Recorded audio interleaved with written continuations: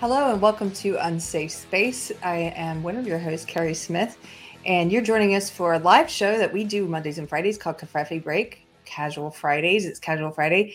My co-host Carter Laren is not with us today, so filling in, we have two guests, two friends. First, someone you will recognize.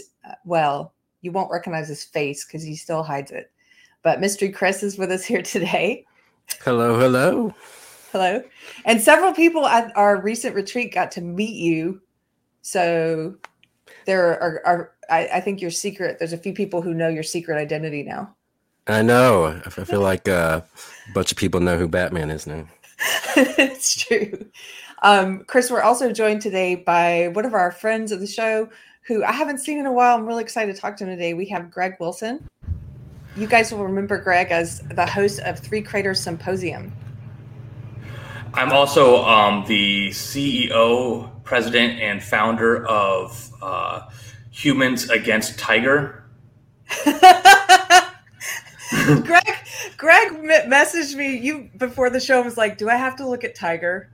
I don't know why that makes me laugh so much, but for anybody... It started as a joke, and now I feel like obligated to have a rivalry with your dog.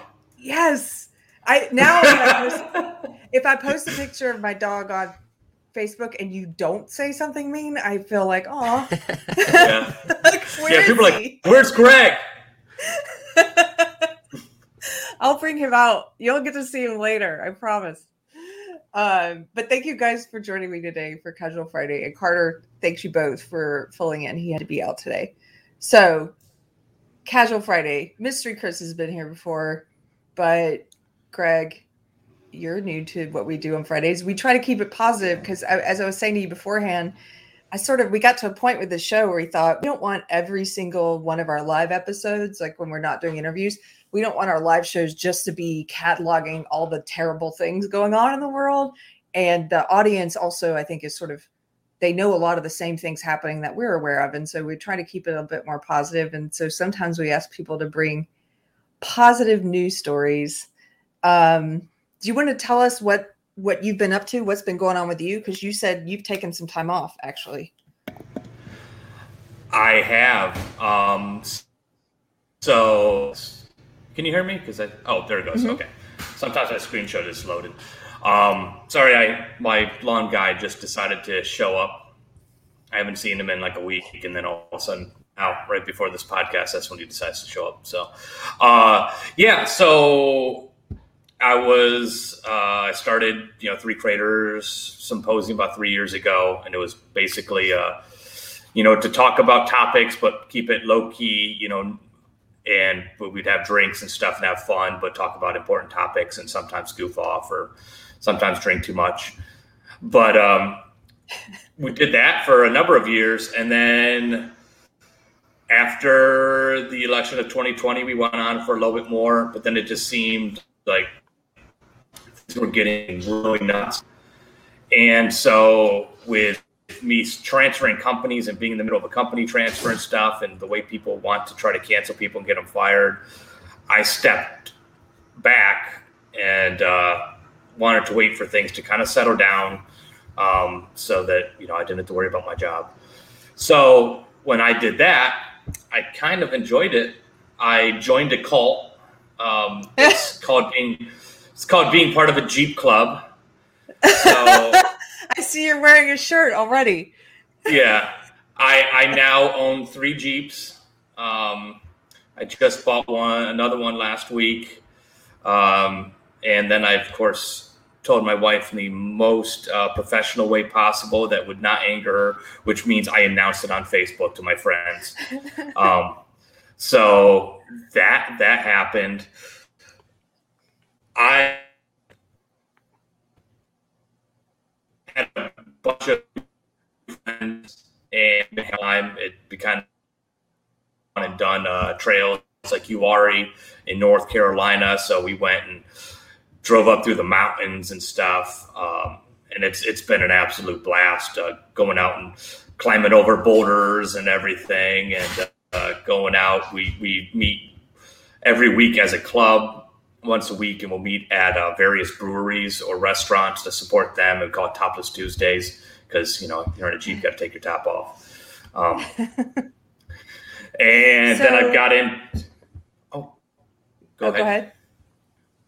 Oh, I got into knife making, so I started making knives now. So I've been kind of enjoying the peace and quiet and just getting to various hobbies. And honestly, you know, outside of politics, life's been really good.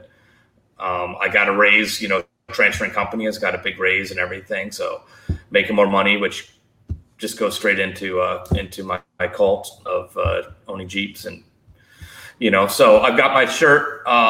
So it's not Pornhub, it's Jeep Parts, because I don't watch porn. I look at magazines with lift kits and bumpers and fender flares and armor for my Jeep and differentials and axles, you know, normal stuff. Greg, I have to say, you always make me so happy. You're one of the most authentic, just like good-hearted people we've talked to on the show, I think. And whenever I think about you, like when I found out you were taking time off, I think I found out because you weren't commenting mean things on Tiger's pictures. And then you said, I've been taking some time away. And I've been thinking those mean things, so don't worry. Good. As long as you were doing it. Yeah, they're still in my heart. Yeah. The hatred is real. But we have a lot of people on our show who've been thinking about taking time off. I know because I see it in the chat sometimes, and we've talked about, you know, social media addiction, and we've also talked about Facebook has become, I don't know if you know this, but their recent policy, I got a 24-hour ban last week for posting a link to a scientific study about ivermectin. Yeah. And then I read their updated new COVID policy, which is very long. And it includes, they say outright, we are now going to be censoring. We will now take down posts and ban you if you post something, even if it's factually true, and even if it doesn't violate our policy, we'll still take it down if it could cause hesitancy to get the vaccine. So they just say that outright. We'll be removing facts now. And yeah, basically you just quote the CDC, and you'll be causing people hesitancy to get the vaccine, thus get banned. Yeah. So I know more people who are, again, talking about where to go. What do you do if you want to keep an online presence, or if you have something to promote? There are musicians I know, there are people who have podcasts I know, there are people who have run their own businesses and use it for promotion. And they're sort of like, you know, what's the trade-off of staying here versus leaving? And you're someone who, you just took time off and it's been good for you. Yeah. No, I mean, I took time off, and I'm going to stay around because the Jeep Club, all our folks are on, you know, the club is on Facebook, and so that's how we communicate our events and everything. And then that's also, we use Facebook Messenger, and I've got like a million different Facebook messengers. So my phone, I had to, right before the show, I was muting all of them because my phone constantly beeps with people from the Jeep crew that we've basically formed a big family, and we hang out all the time. So everybody's always chatting. Barley, leave him alone. I have a golden retriever and a Pomeranian, and my Pomeranian hates everybody and everything. And my golden retriever Barley will literally just walk right up and put her face like right into her and just sit there, and just to annoy Emma. And so, yeah, that's what she was doing. But yeah, I took time off. Basically, I mean, I took time off and you've enjoyed it. Oh yeah. And I just keep Facebook mostly just to, you know, communicate with friends and stuff, so I don't, you know, get in trouble. But it's hard sometimes because I have a hard time keeping my mouth shut. But there's other avenues that seem to really be kind of kicking in. Local seems to be a thing that's starting to get big. I've seen that it's getting bigger, and we have to start using ours. We've been really bad about it. Do you see, Carter and I have talked about this before. Remember the internet at the beginning, and jump in here, Chris, if you have an opinion on this, but remember it's sort of everybody had their own site, and there were all these companies putting lots of money into developing their own website. So if a movie came out, you know, they would have their own URL for that movie. That was where they were trying to direct all the attention. And then over time, these big social platforms where everybody would congregate became more popular. And so companies started putting more money into their social pages. They were spending more on that than they were on their own sites. But I think we might be getting to a place where we revert back to, do you think people are going to start going to more localized hubs where it's just, if you want to get something from Unsafe Space, you go to unsafespace.com. You're not looking for it on other channels or other platforms. I want to hear Batman's take. I mean, Mystery Chris's take, and then I'll pipe in. From my own personal experience, I know I have to kind of get through a lot of the clutter that you see on a lot of social media. I think people are getting more and more crazy, and with all the stuff regarding COVID, Black Lives Matters, all that stuff, I think people are wanting to tune out of that and wanting to find something that's just purely about whatever they're interested in. So for me, I have started to do that. I've started finding news sites and pop culture sites and other things that don't mention politics or anything whatsoever. So I think we'll start to see that. Again, it's just a matter of getting people off of these main sites. And, as people get older too, I think people are going to, stop accessing Facebook as much because, now it's basically baby book. I call it. It's just people posting pictures of babies and dogs stuff. And I think a lot of people are going to want to make that transition to something else and try to find something that's a lot more meaningful, a lot more positive. Yeah. Do you guys use any sites that are of shows that you watch or anything? Do you go directly to the hub? Like I know Tim Pool has his own Timcast website now that he's trying to use as a hub for everything and develop other shows. Are there any people? I know Paul Joseph Watson also started his own thing, right? Like, I don't visit those though. At least I haven't started doing that yet. I'm too used to using YouTube and stuff. I'm starting to try to transition it over to locals a little bit and support the folks. Like I love watching Viva Fry. If you ever watched him, I don't know. He's a Montreal litigator turned YouTuber. He kind of his big breakout thing was when he was going over reviewing the defamation of Alex Jones, the deposition, not defamation, deposition of Alex Jones, and then he has Robert Barnes on there a lot. Then there's Richard Barris with the People's Pundit, I think. And he does a lot of polling, and his polling is probably the most accurate out there. Mm-hmm. Oh, there's my dog. I see. But I still use YouTube. I just don't see. I'm looking at the comments. People all bring it back, talking about GeoCities. I remember Tripod. I made my own AOL website. Using AOL. Made my own web page. I remember the old chat rooms and stuff in AOL chat rooms. Angel Fire. Yeah, Angel Fire. There's all sorts of them. But I just don't see people breaking away. People are going to just, I think, eventually congregate to a different platform. And the problem that you have is there are so many options in social media platforms that are supposed to be more kind of the free speech. They're not going to silence you unless you do egregious things that they should. If you're doing right, KP or whatever kind of stuff, or being overtly harassing or violent, then yeah, those things you get booted. But there's just so many of them that it's really gonna kind of have to whittle down to who really wins the King of the Hill battle kind of thing. And you have, there's the YouTube alternative. I want to call it Rampage, and it's not Rampage. Rumble. Yeah. So I think they're starting to pick up. They got the live stuff going.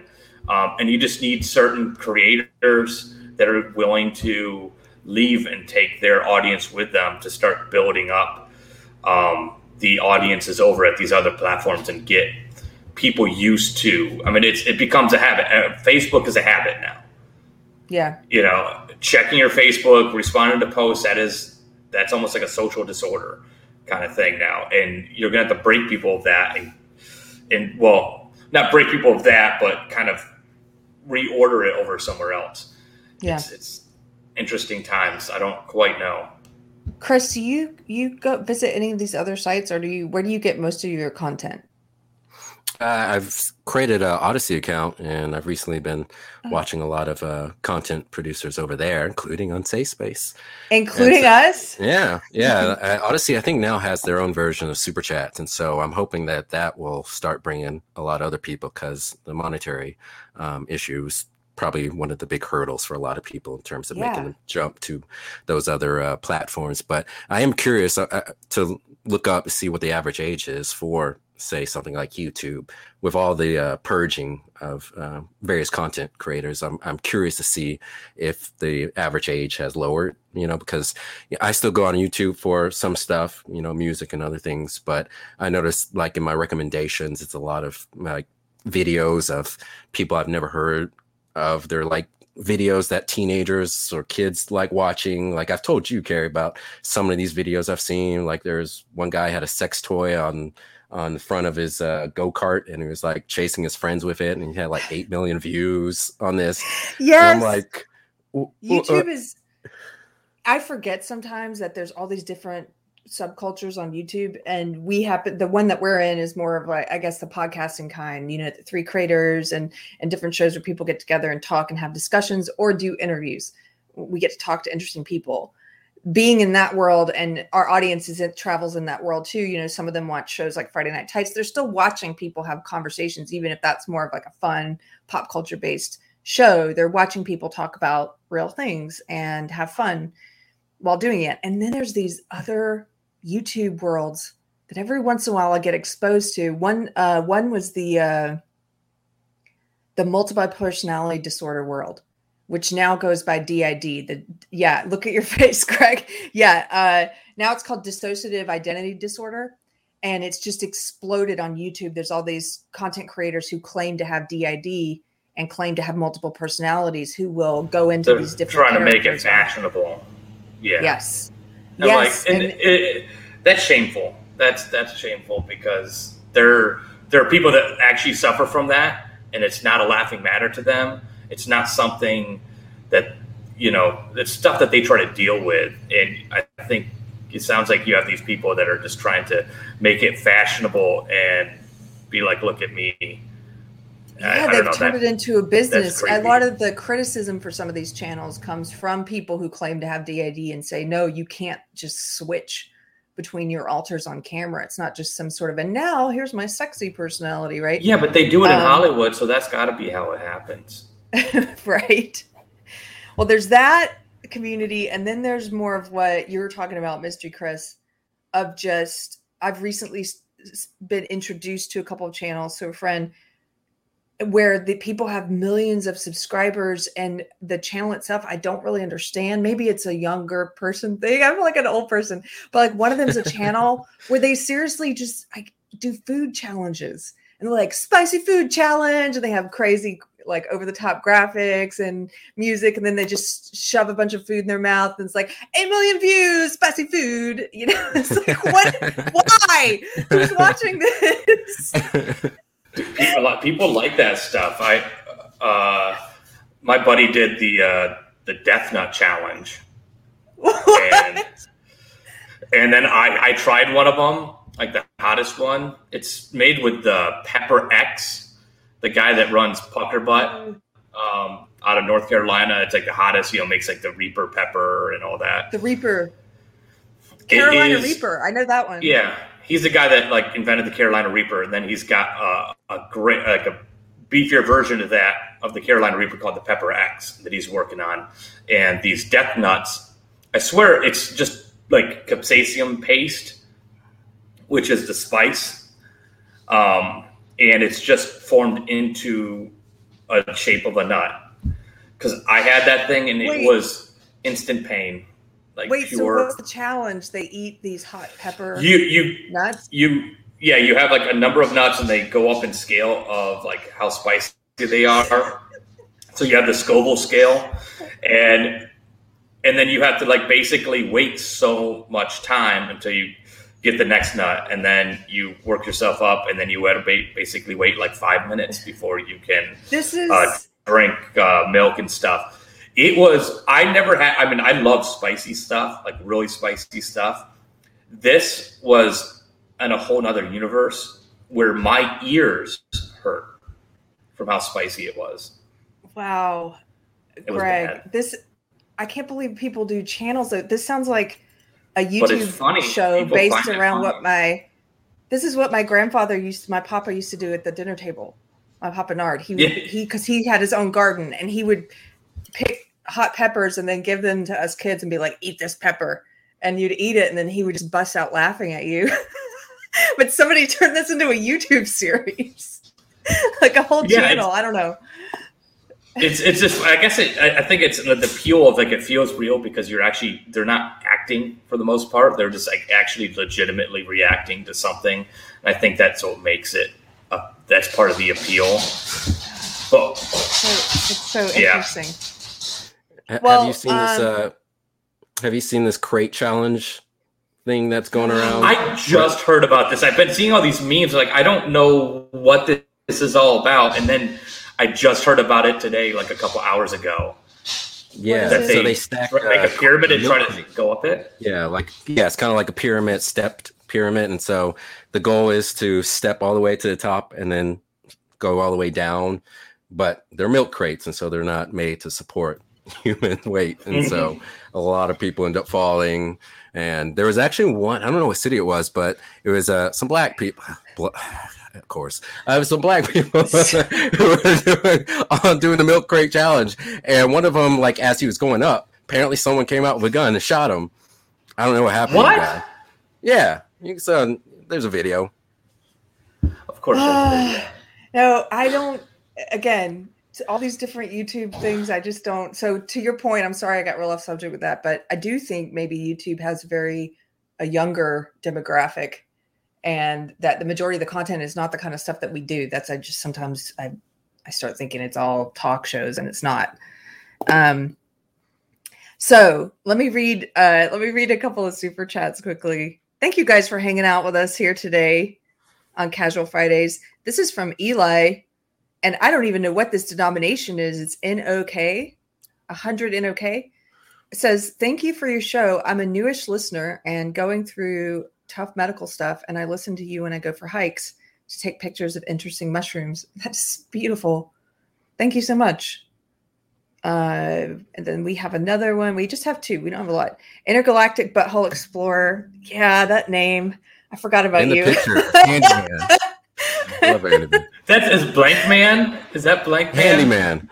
Which is interesting. I recently read a book on Living Color, and they had a lot of people who were upset at certain portrayals. Like, I guess a lot of people were upset, or I should say a lot of firefighter unions were upset at the portrayal of Jim Carrey's impression of Fire Marshal Bill.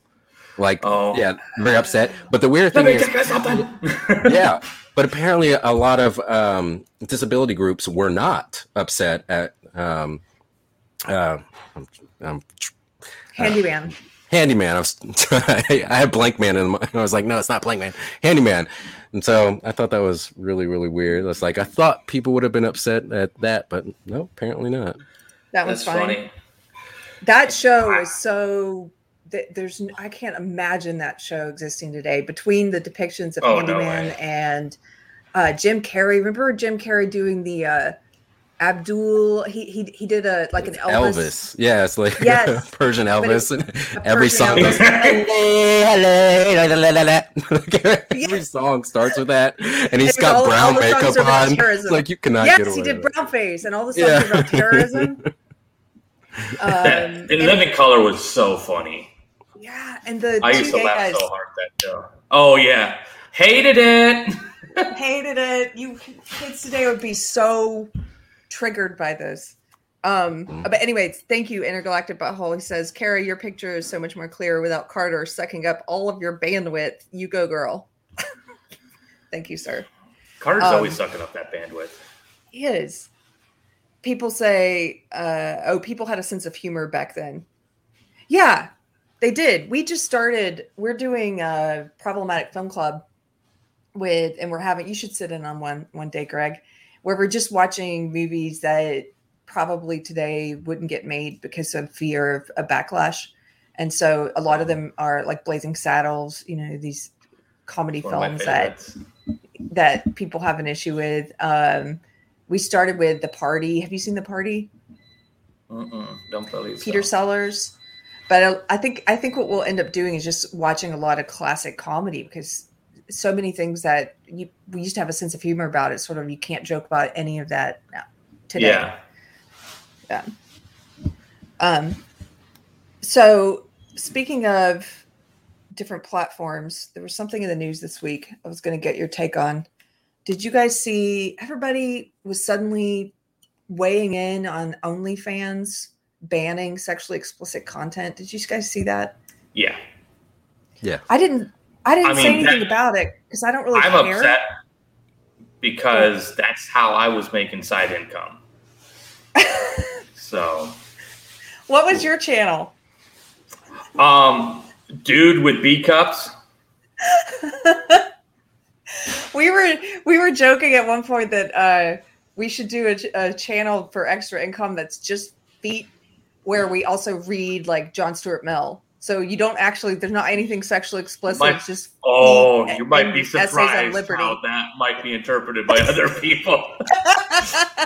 You need to combine it with the ASMR thing, where they like whisper into like the microphone and make weird sounds, but just like whisper at John Stuart Mill. That's a whole nother YouTube rabbit hole that I also recently became familiar with.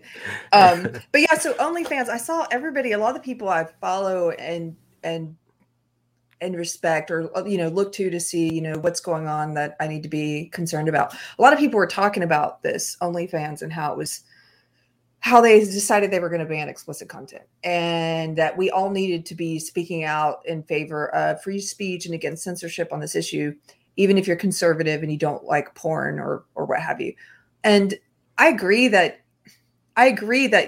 just because someone thinks something is immoral doesn't necessarily mean it should be illegal or that it should be censored.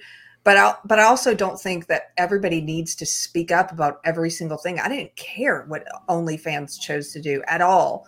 And so then there were all these people speaking out about it, and there was this spate of articles with sex workers and people who used it talking about how they made so much money on it, and now they're not going to be able to make all that money anymore.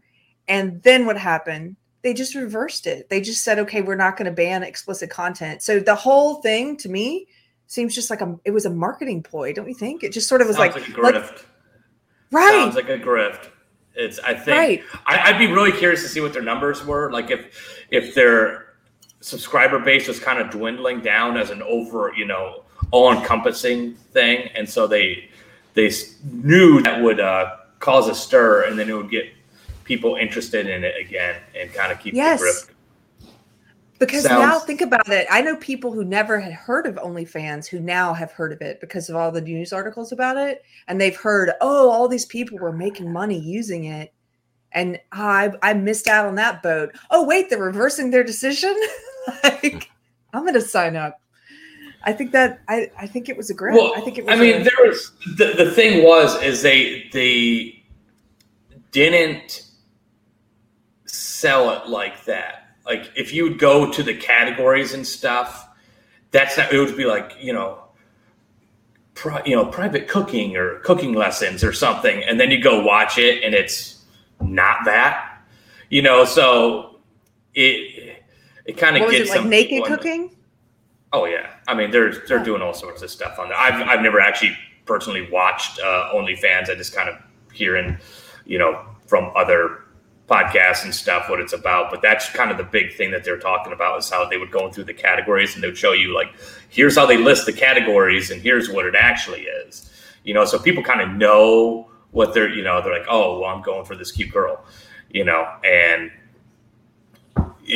but I just didn't really care. Like I was like, if it's pornography, I think it was something with the banks too, like the banks like, well, you're not labeling it as that, and we're not going to, let you pay with your money for this. I don't know. It all seems the whole thing is kind of shady to me. You know what it made me think of? I recently saw some marketing guy on Twitter do a whole tweet thread about how supposedly he allegedly worked for Coke. And he said that back when do you remember when they introduced New Coke? He said that it was all a marketing stunt to introduce a new product that people wouldn't like. So they would create demand from the public for classic Coke and re-solidify, generate interest in I heard Coke this, again. yeah. And it made me think of that. It was sort of... Which would make sense. I mean, they do that stuff. It is a marketing strategy, and it works. So, don't broke what's not fixed. Yeah. So, I mean, it it's the people that fall for it. Can't really go after them too hard for, doing. It's the same thing with when they list something as, $4.95. So you think, oh, it's only $4 instead of no, it's $5, man. Yeah. Or it's $999.95. Well, it's below 1,000, so. Yeah, it's also with the pricing thing, how they know that most people are, studies show they're most likely to pick the middle price, so that, they're not picking the cheapest and they're not picking the most expensive. So whatever price point they want, they'll set as the middle price, and they'll come up with a higher price that they know most, and then it's sort of the sweet spot of making it in the middle. So people choose that. I can't remember who I heard talking about that recently. It might have been Josh Slocum, but yeah, I think it was. And we were talking about some friends and I afterwards about masks. Remember when they started saying, "Oh, you should wear 2 masks," and that seemed to me like, "Oh, you're trying to make one mask the middle price." No mask, right? One mask. That's what I was thinking. Is what they're trying to do is get people to "Oh, I'm definitely not doing that. This is crazy." And then they go, "Okay, fine. Well, just one mask." And they're like, "Okay, yeah. See, we won. We got our one mask back." Yes. And I'm like, "Oh, you fools!" But what is it? I can't remember what it's from, but the quote, where it's the guy that's plucking the feathers from the bird, and then the bird starts thanking the master for the warmth of his hand. But it's like they're taking away all your freedoms, but your hand's keeping this bird warm. So you're just getting addicted to the very thing that's taken away all your freedom. Yeah. Yeah, I have to find that quote. I don't know that quote, but I think I would like for you to find it, because I think it's very relevant right now. I've been talking with friends about what's happening in Australia, and it's sort of just watching it from afar. And if there are any people in the chat from Australia, if you want to give us your take on it, but what I'm seeing reported in the media, it looks like a really just something I never thought I would see in my lifetime. It looks like an authoritarian state in a Western country. And they reinstituted these lockdowns in Sydney after one new COVID death is when they went back into lockdown. One. And then there are people, protesting and being beaten up by the police and arrested. And then the police. Oh, if you saw that stuff in Iran, everybody would be like, "This is horrible." Yeah. It's the same stuff that you see happen in Iran and you think it's horrible.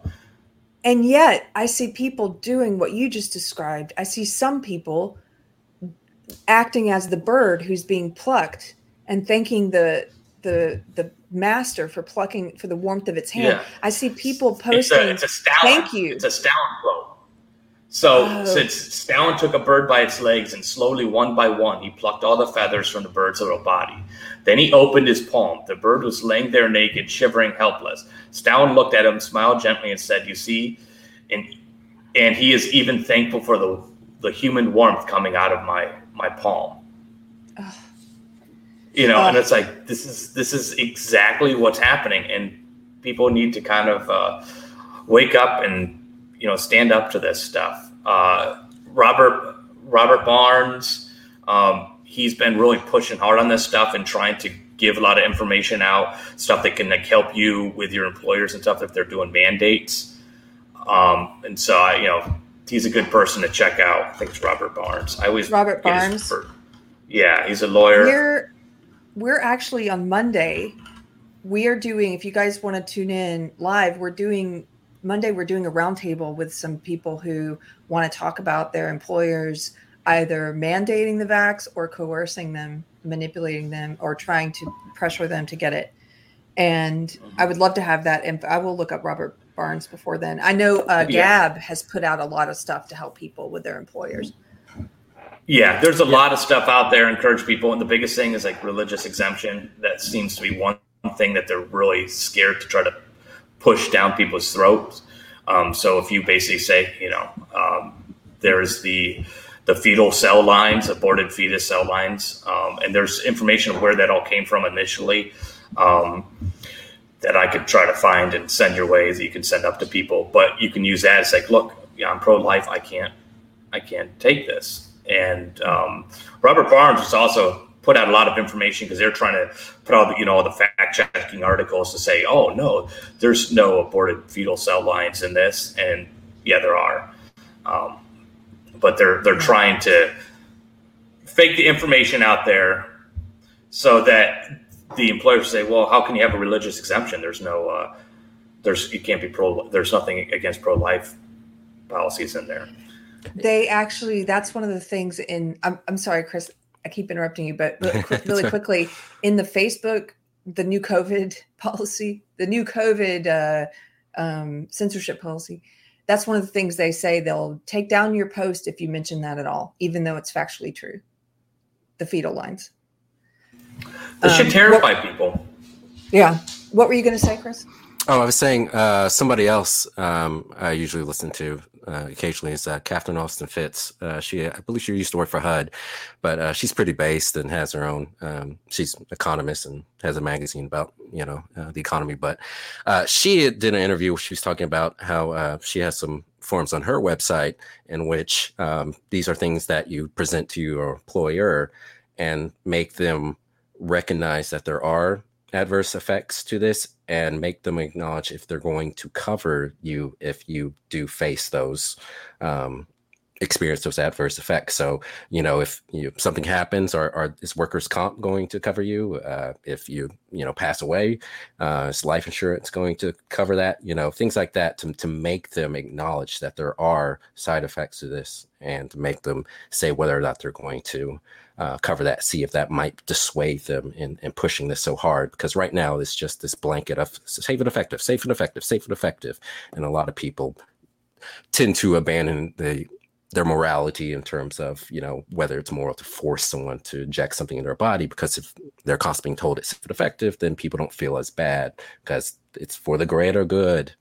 So, and also, oh, sorry, go ahead. No, you finish. I wanted to piggyback onto this topic. Eric Clapton came up with a song today. It's called "This Has Got to Stop," and I know we can't play it, but I want to read some of the lyrics because he talks a little bit about his experiences after he got the vaccine, and he was also very pro protesters who are against the lockdowns. But one of the lyrics goes, I knew that something was going on wrong when you started laying down the law. I can't move my hands. I can't break out in sweat. I want to cry. Can't take it anymore. And then there's one lyric I like. This is probably my favorite verse. It's gone far enough. If you want to claim my soul, you'll have to come and break down this door. Wow. Yeah, in the video, they released the video. It's an animated video, and it's like a chalk drawing, and it shows like the protesters protesting against the lockdowns. And so I saw this article, or I saw Rolling Stones mention the article, and it was just kind of a fair article. I thought they were going to go, oh, this anti-vaxxer is putting out, misinformation in the song. But no, it's just, they were just talking about the song, and they didn't really comment on that. And so I went to look up the video, and last time I checked, it was really good. The comments were all supportive pretty much. And the upvotes was like 7,000, downvotes was like 200. So I think that's somewhat positive. It's refreshing to see, like, especially such an iconic musician like that to be actually kind of being for the people. And because I thought, originally music was kind of rebellious, and now it all seems to be conforming. It seems antithetical to what it was all about. But what do I know? Yeah, it's nice not to have a. We mentioned Eric Clapton on the show before when he first started talking about what happened to him with the vax. And what was crazy is that the mainstream, the legacy media, they're calling him anti-vaxxer. It's like, dude, he took the vaccine, and now it's a lie. First of all, when they call those of us who haven't taken it, like me, but who've taken a ton of other vaccines. I've even taken vaccines in adulthood. You know, I took a typhoid vaccine. I took a HPV vaccine. Those are in adulthood, you know, but I haven't taken this one. And now I get called an anti-vaxxer because of this specific choice I've made on this specific shot. But then to call someone who's even taken it anti-vax is crazy. He came out and was saying, this is what happened to me. I had these adverse effects and I couldn't move my hands. I thought I wouldn't be able to play guitar again. And then the LA Times, I was just looking for the headline. I don't know if you saw it, Greg. I was looking for the headline and two different articles came up, not just the one I remembered. LA Times, here's one headline. Eric Clapton's not God, just another vile anti-vaxxer. That's the headline. Wow. And sounds total like hit LA piece. Times. And then another LA Times article. Eric Clapton's anti-vaxxer hypocrisy is on brand for him. Yeah, I would expect nothing less from the LA Times. I mean, look what they did to Larry Elder. It called him I thought it was like a Babylon Bee headline. They called him the black face of white supremacy. White supremacy. I was like, my God. This is overtly racist. They just don't care. They don't care. Yeah. But the Eric Clapton, I don't know, it's interesting to me because it's sort of, I don't think he would be, well, obviously he wouldn't be saying this stuff if he didn't have adverse effects, you know, and so in a weird way, I would say the silver lining of whatever's happened to him is that you do get this mainstream celebrity who normally you don't see anyone in the mainstream, anyone who's part of the status quo challenging any of the official narrative. You get this person who is challenging it and they don't know what to do with him other than attack him. That LA Times piece, the first one I named, she basically in the article, she kept saying, you know, he allegedly had problems feeling his hands. Then she went on to say, but that might be because of his alcohol. And she calls him an alcoholic and says it might be because of his alcoholism and just blames him for any adverse effects of the shot. And victim blaming. Yeah. I just thought it was really, they don't know quite what to do with him.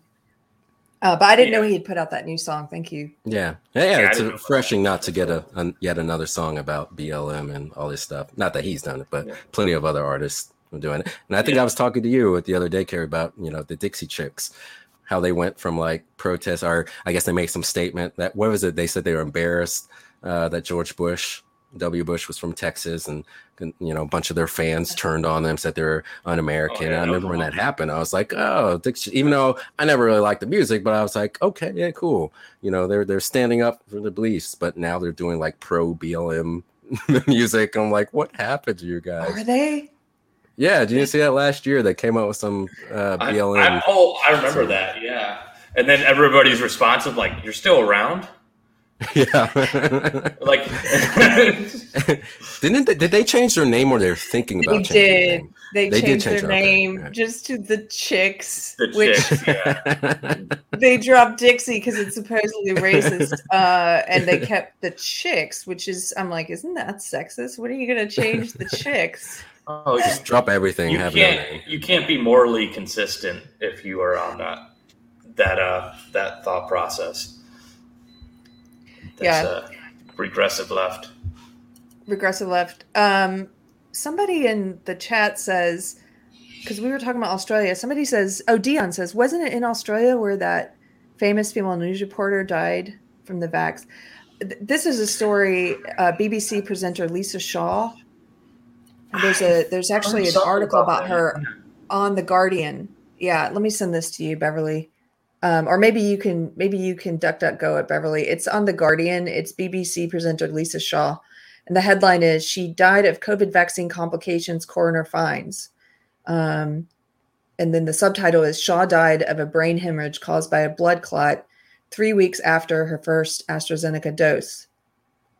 An award-winning BBC radio presenter died as a result of complications from the AstraZeneca coronavirus vaccine, a coroner has concluded.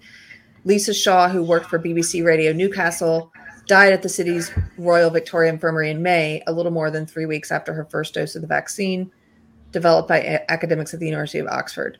The inquest heard that Shaw, 44, had been admitted to the hospital after doctors investigating her complaints of headaches found she had suffered a brain hemorrhage. Karen Dilks, the senior coroner for Newcastle, gave a narrative conclusion.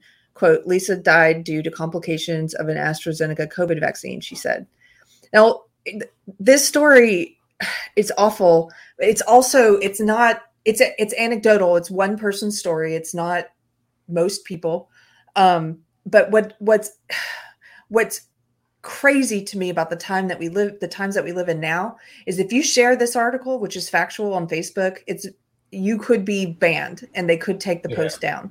They've now said they will remove anything that could cause hesitancy to get the vaccine. But on the flip side, I see local news, like a majority of, I'm surprised this was even in The Guardian, to be honest. I'm surprised they didn't try to bury this story because the local news here, KVUE in Austin, every single day they put out a story like this, but about someone who died from not getting the vaccine. And they moralize. This is just a statement of facts of what happened to her.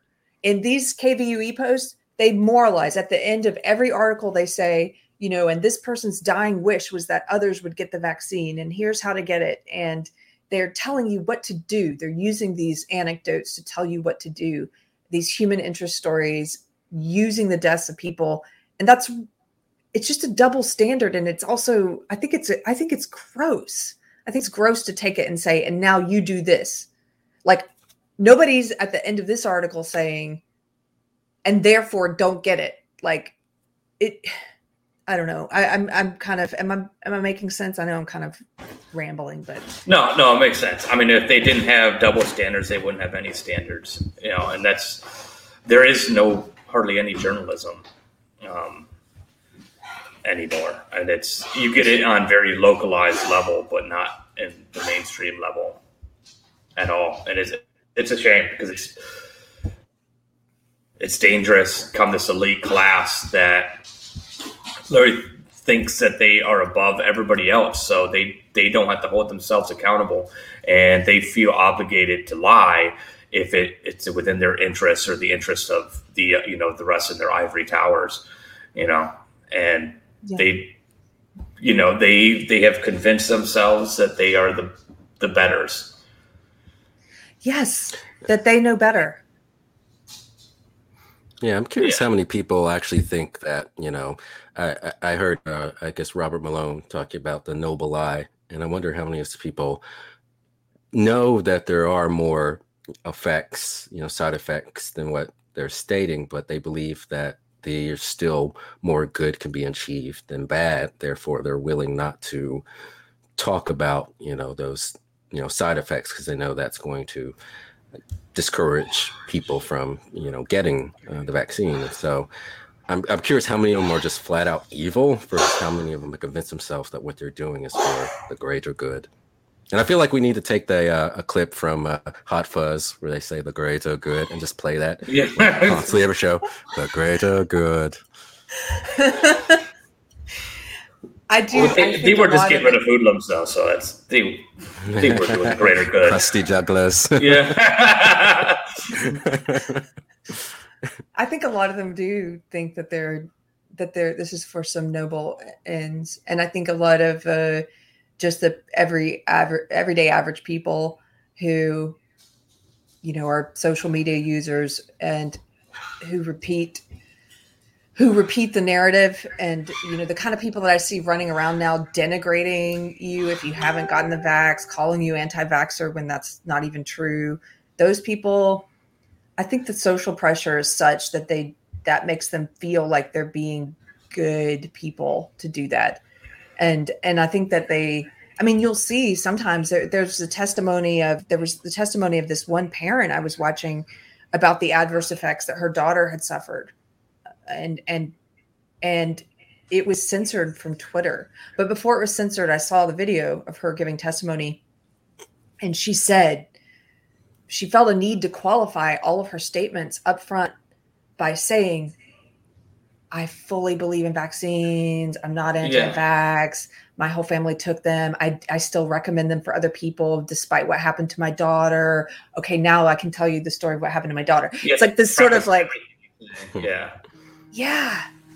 having to preface everything with this sort of qualification of don't come after me, right? I just want to share the facts.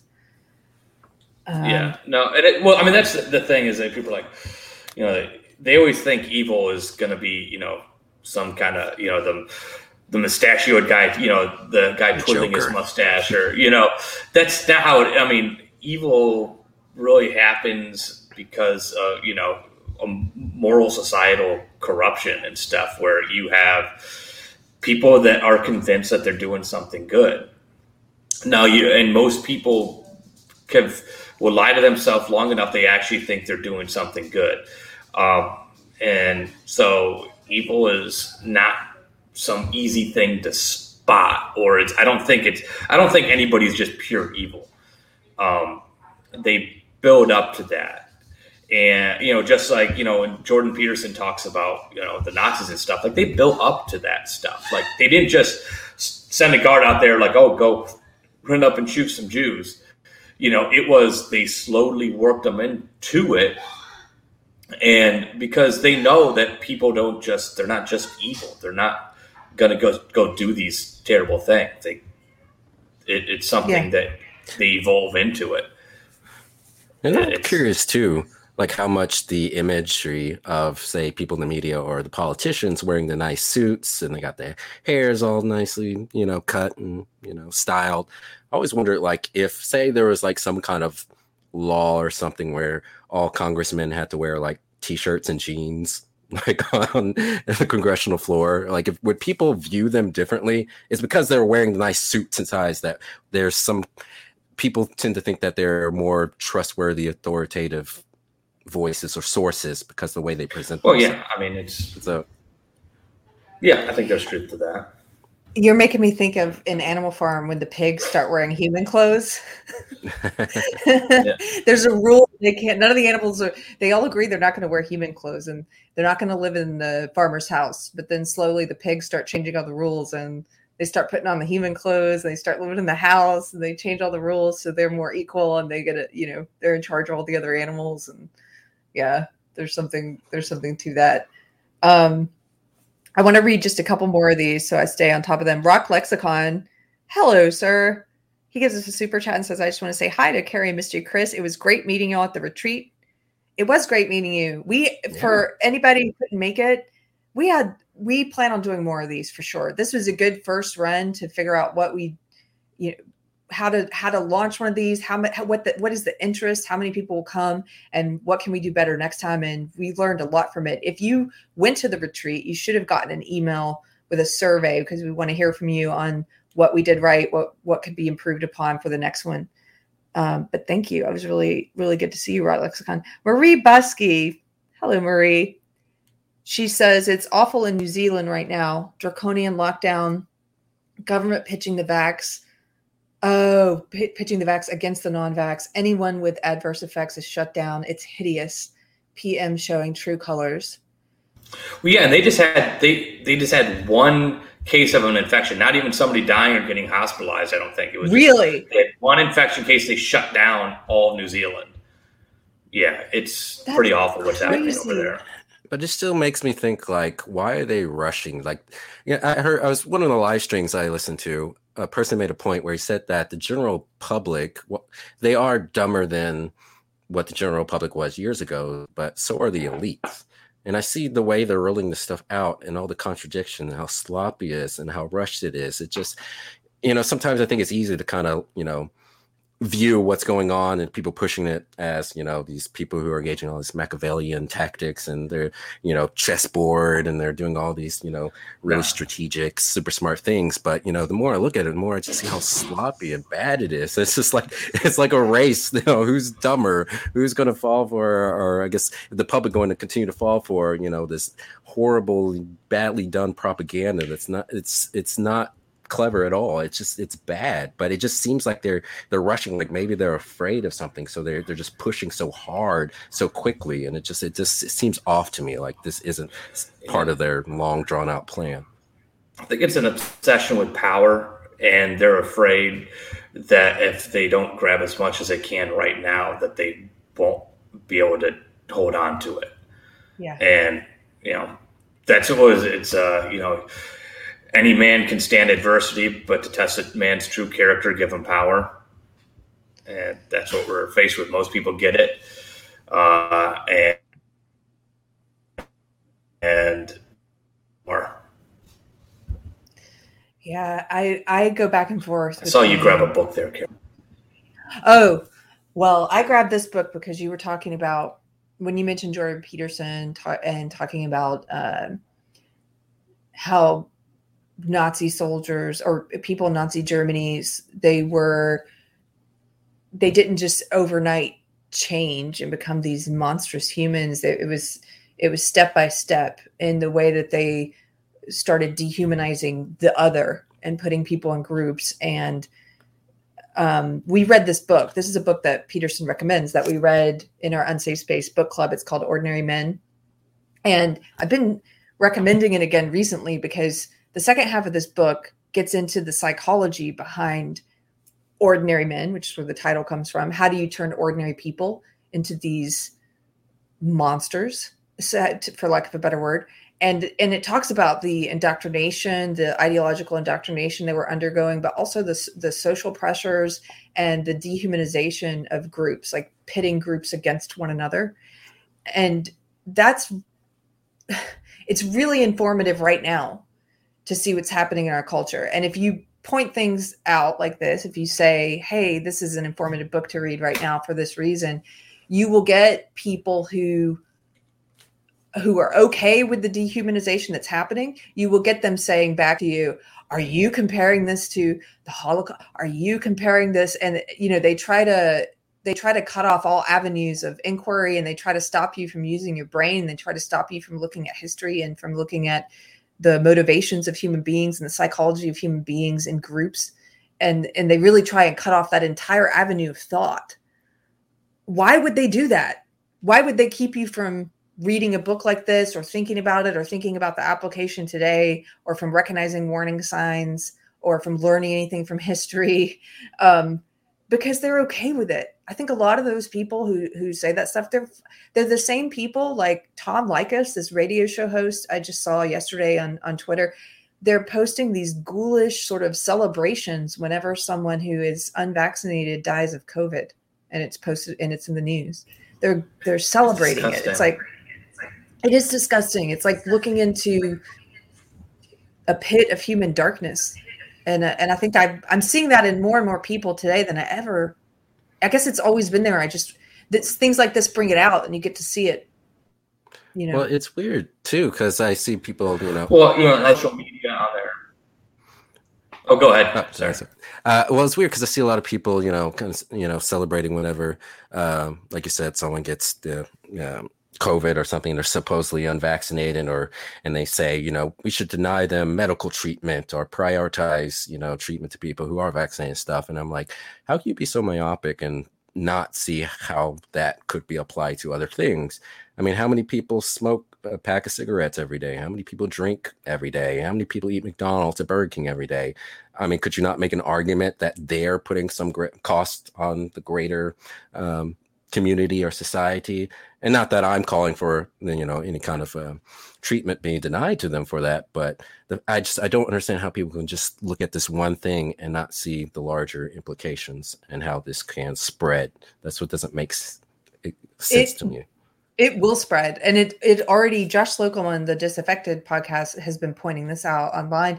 There are some people who've already been doing this for years, to people who are overweight and to smokers, et cetera. But now I think they have more standing now that they've been successful at, I guess, mainstreaming the idea that you should be denied medical care based on whether or not you chose to get a vaccine.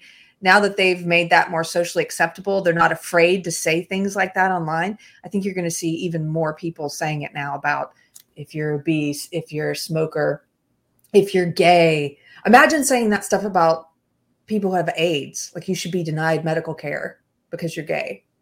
Kind of like Fauci. Sorry. Good Don't point. talk about Saint Fauci. My screen's going to cut out now. Yeah, you know what? Can we talk about, can I change subject, well, not subjects, but can I go in a different direction for a second and talk about Fauci quickly? Mm-hmm. I don't know about you guys, but I've been doing a lot of reading. I'm not keeping up with everything on a day-to-day basis. So I keep up with the basics of some things, but I'm not doing the in-depth reading until later. So I just started reading all these articles from June about Fauci and the Wuhan origin story and Peter Daszak. And I know I've read some of them before. I read the Medium article that went around by Nicholas Wade. I think it was Wade.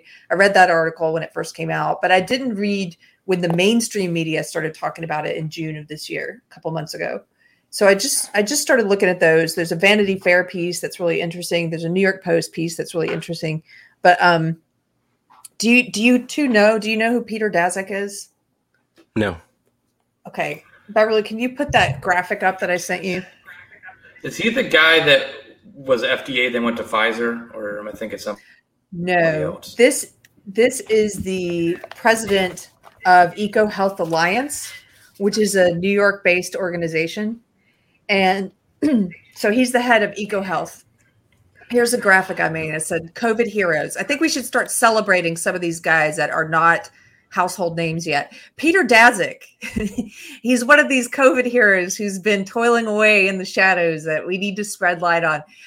Here's an actual direct quote from him. Quote, this is from an email, by the way, that he sent to two scientists when he was organizing a letter full of scientists for the Lancet, where he had them sign a letter at the beginning of the pandemic saying there's no way this came from a lab. And he sent an email to two scientists in particular, one of whom runs who's been doing all the coronavirus research at UNC Chapel Hill, Dr. Ralph Borick. He said, you, me, and him should not sign this statement. So it has some distance from us and therefore doesn't work in a counterproductive way. We'll then put it out in a way that doesn't link it back to our collaboration so we can maximize an independent voice. So I just want to talk about him for a second. He's the president of EcoHealth Alliance. They received $3.4 million grant from the National Institute of Allergy and Infectious Diseases, which is the arm of the NIH that Fauci runs, gave this guy, Peter Daszak, $3.4 million. And then he went on to give $600,000 to the Wuhan Institute of Virology. So in a roundabout way, through his organization, the National Institute of Health gave money to him. He gave money to the Wuhan Institute of Virology to do this coronavirus research.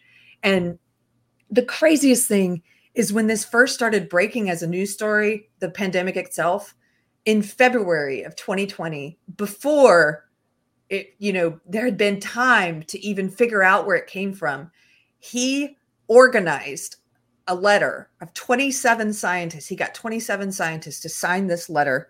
It was published in the British, the Lancet, which is a really influential, supposedly respectable source. It was published there. And in that letter, they said that there's no way this came from a lab. They used the word conspiracy theory several times. They put that word in there. They called it, here we go. I have actually the language. I wrote this down so I wouldn't forget this. They said, we stand together to strongly condemn conspiracy theories suggesting that COVID-19 does not have a natural origin. Conspiracy theories do nothing but create fear, rumors, and prejudice that jeopardize our global collaboration in the fight against the virus. They also said that they, quote, have solidarity with all the scientists and health professionals in China, end quote. And then they said in this letter, these 27 scientists signed it. He organized it. They said they have, quote, no competing interests here. Absolute lie. Over 6 of them worked for EcoHealth Alliance or received funding from EcoHealth Alliance, and not including him. And then he emailed two scientists he didn't want to be on this letter and said those quotes there. Like, I don't want you to sign this because I want it to look independent and I don't want anything linking our collaboration. And they put out this, what I view as a piece of propaganda at the very beginning of the pandemic to keep us, the way Vanity Fair talked about it, they said the investigation into the origins of the coronavirus ended before it began, in part because of this letter signed by 27 scientists and experts, right? So this guy, the more you read about him, I think the more villainous he appears to be anyway. And I just wanted to take the pulse of the room and say, like, do you guys remember this guy? Do you remember Peter Daszak? Why don't we know him? He should be more famous. We should all be talking about him, right? Oh, yeah, but why would the media want to cover that? It goes against their narrative. They're making money off of getting people riled up and creating division. A couple weeks ago, I got called a plague rat because what is that?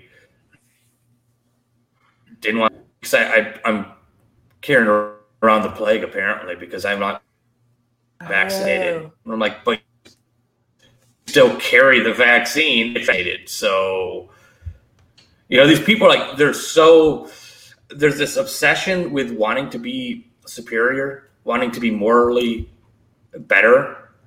And so like they will bypass all the facts and get really upset when you actually give them the data that you're not making up. Like, well, here's the data right from the CNC. Here's the data from the studies. Here's the data some of the data, because the FDA is not releasing all the data about what they had just approved. And apparently it seems like what they approved isn't the actual vaccine that's out right now. I had to look more into that to be 100% about that. But even when you give them all this data, they get upset about it because they want to believe that, oh, I get vaccinated, I can't get it, I can't spread it, I'm better, I'm doing, the greater good, I'm keeping America safe. And they're so eager and willing to want to point the finger at other people that are like, hey, I want to know more before I put this in my body.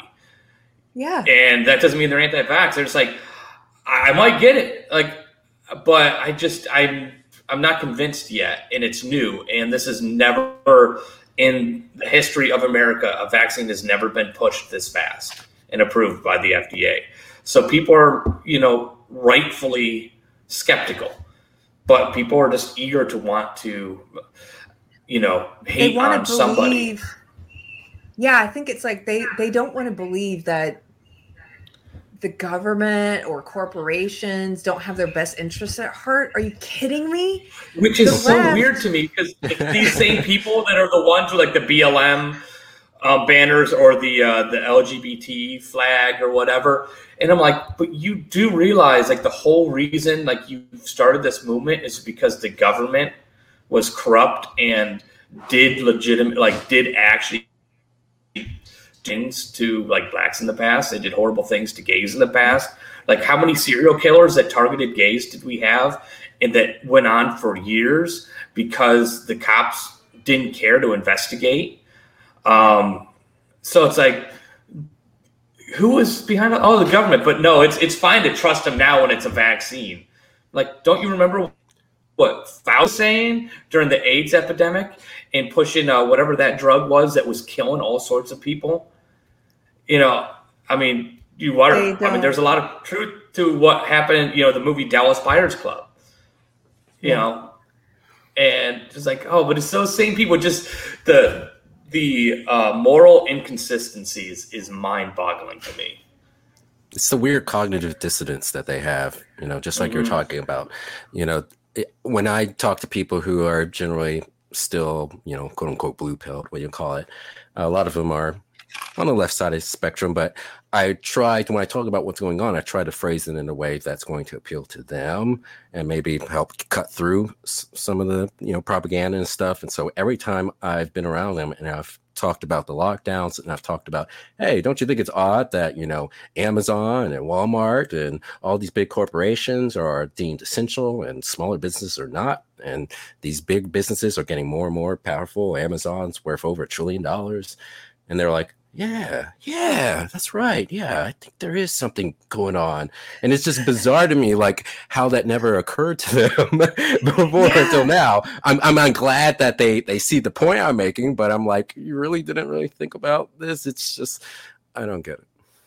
It's because what you and I were talking about, Chris, is where they have, it's almost like, when you're getting all of your narrative, your ideas on the way the world works and what's really going on in the world, when you're getting all of that from a controlled source, from, when a lot of it is propaganda and you're in an echo chamber and you only read, they've done a great job of making sure you only read certain sources. These sources are bad, right? So you're never going to see the stories that would only be printed in an outside source or God forbid, a source from the other side, right? Like they've scared you from reading that stuff.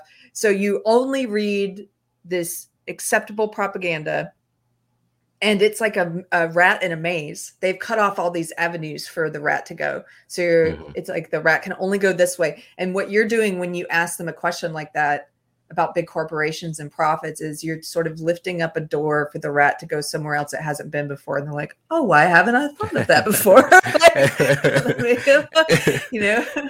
It's a good thing that you're doing. Well, it's like that, you have the cat that's in the house all the time. Like I've got 2 cats, and then you open up the door to the outside or a door to a room that they've never been to, and they're terrified of it.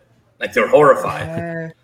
And so they don't want to see. It's the Plato's cave. The cave. When the guy gets pulled out and actually sees the real world and realizes the guy's just creating animal shadows and everything, and he tries to go and tell them that it's all a lie, and they try to kill him.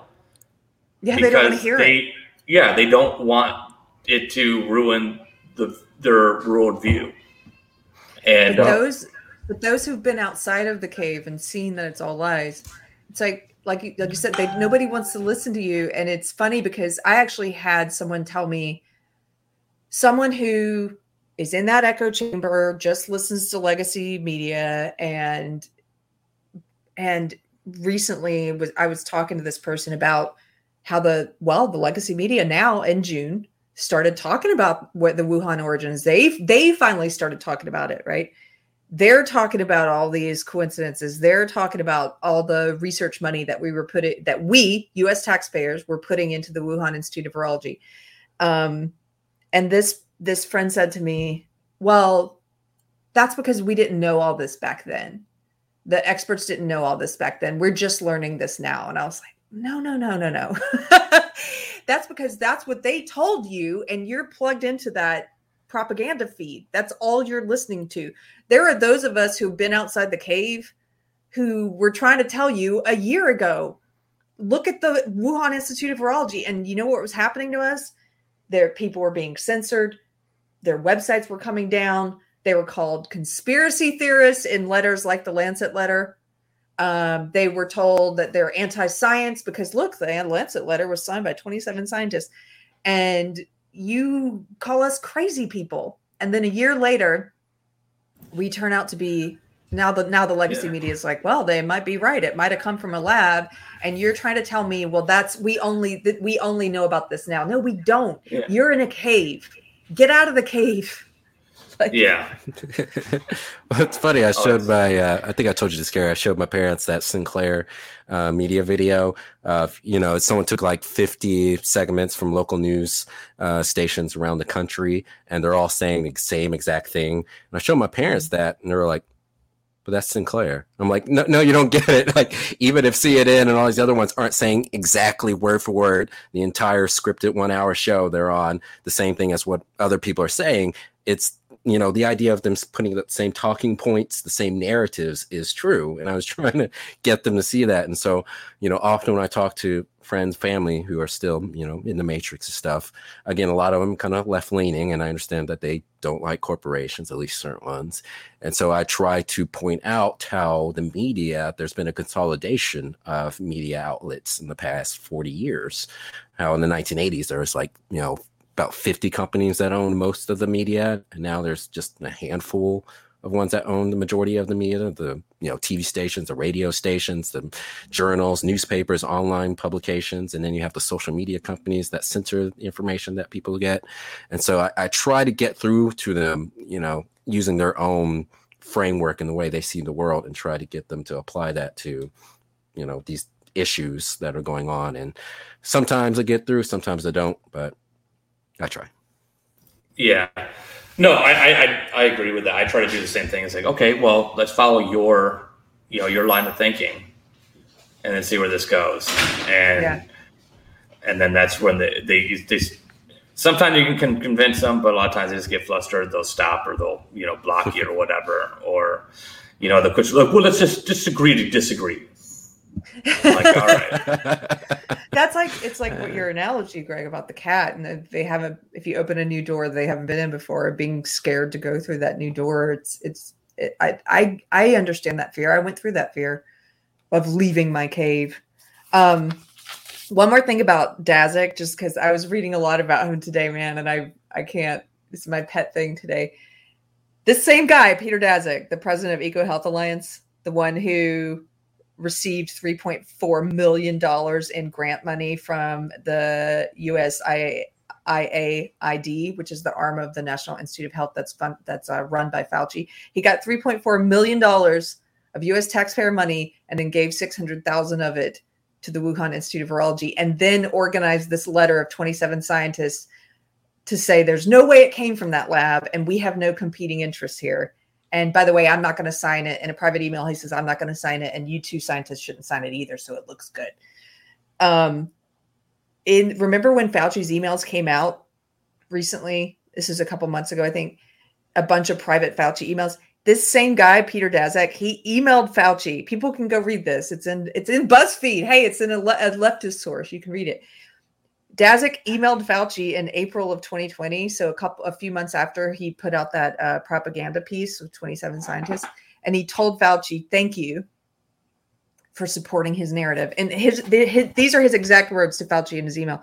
"I just wanted to say a personal thank you on behalf of our staff and collaborators for publicly standing up and stating that the scientific evidence supports a natural origin for COVID-19 from a bat to human spillover, not a lab release from the Wuhan Institute of Virology." And Fauci emailed him back and said, "Many thanks for your kind note." Nothing weird there. Nothing weird there, nothing right? To see here. Okay, one last totally thing. Normal. Totally normal. One last interesting thing about him. There's a lot of interesting things. In January of this year, 2021, the U.S. State Department put out a Wuhan lab fact sheet. This is still on the State Department's website. You can go read it. And in their fact sheet, which Biden has signed off on, it's still up there.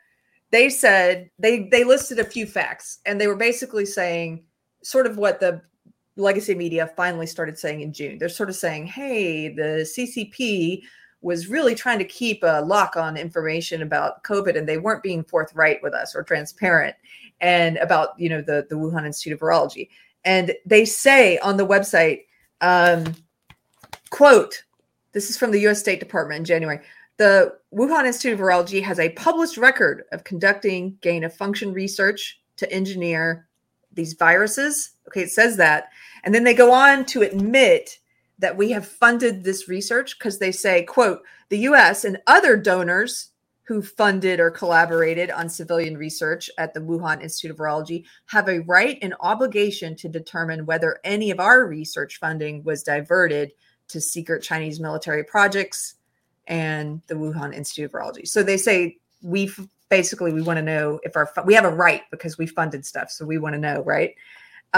So when this State Department Wuhan lab fact sheet came out in January 2021, that same month, this same guy, Peter Daszak, Peter Daszak goes to, did we lose Greg? Yeah, looks like it. Oh, okay. Hopefully he'll come back. Peter Daszak goes to, is this new information for you, Chris? Have you I read some of it. I'm not sure if specifically about Mr. Daszak, but I did read about, a bunch of doctors kind of conspiring, not to endorse something without actually signing any kind of paperwork or anything that would actually link them, or just try and do ways and to present themselves in a certain way that goes counter to what their actual consensus is behind the scenes kind of deal. Right. Well, this part of the story is interesting. The same month that the State Department put out that Wuhan lab fact sheet, Peter Daszak was the only American representative to travel to the Wuhan lab with a group from the World Health Organization.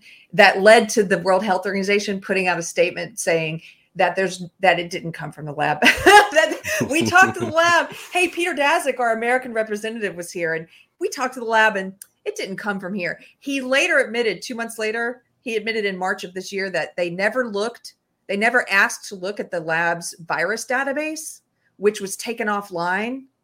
They never asked to look at it. And when he was asked about it, he said that the woman that they call Batwoman there, the woman that was in charge of all the coronavirus studies there, what's her name? Xi. They said that he said that she said, well, they had to take that database offline because it was subject to hacking attempts at the start of the pandemic. That's a lie. The database came down in early September of 2019. They took it down in September before the official start of the pandemic. Yeah, I work in cybersecurity. That's a bunch of BS. I tell you that right now, that you don't do that. I think this story somebody needs to make a movie of this, because that's the only way you're going to get normies to pay attention. It's fascinating, isn't it? It's like, well, one thing that it strikes me, about the whole thing, and people don't realize, I guess, how common this is.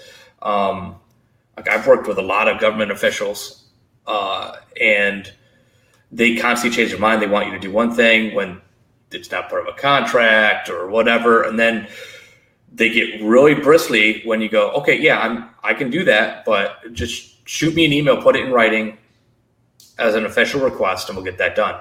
And all of a sudden, you never hear anything, because they hate putting anything in writing, because then it's an official document. You instantly know when something is like, this is good to do or bad to do, when they all of a sudden shut up and don't want to put it in writing. I used to deal with this stuff with the Marine Corps all the time. When they've changed their mind on things all the time. I said, okay, well, just put it in writing, and it wasn't even anything nefarious. It was just they were inconsistent with certain things. So I'd say, okay, well, last time you told me to do it this way, now you're telling me to do it this way. So just so we can all be on the same page and be consistent, can you put down what you want in writing, and then we'll stick to that. Man, they would get mad.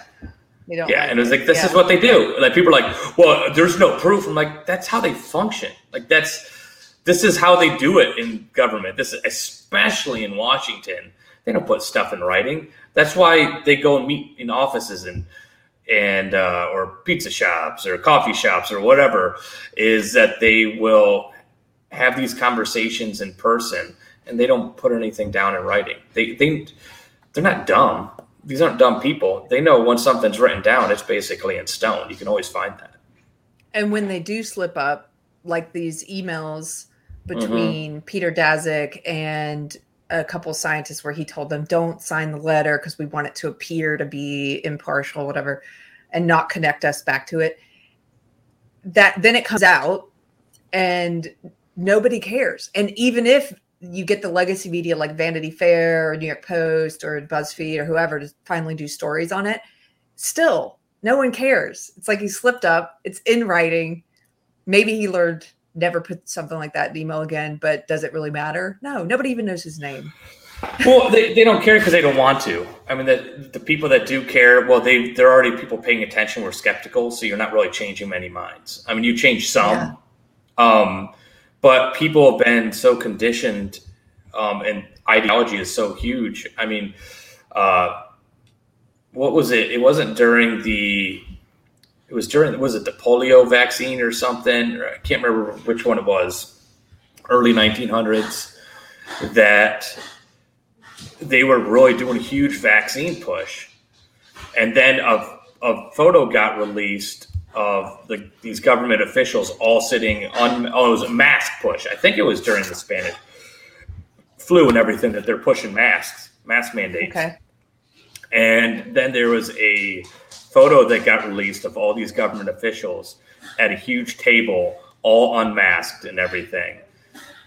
And it got released, and all of a sudden people are like, oh, wait a second. And then all of a sudden they pulled that back and they're, oh, we're not doing mask mandates anymore because they got shown to be hypocrites.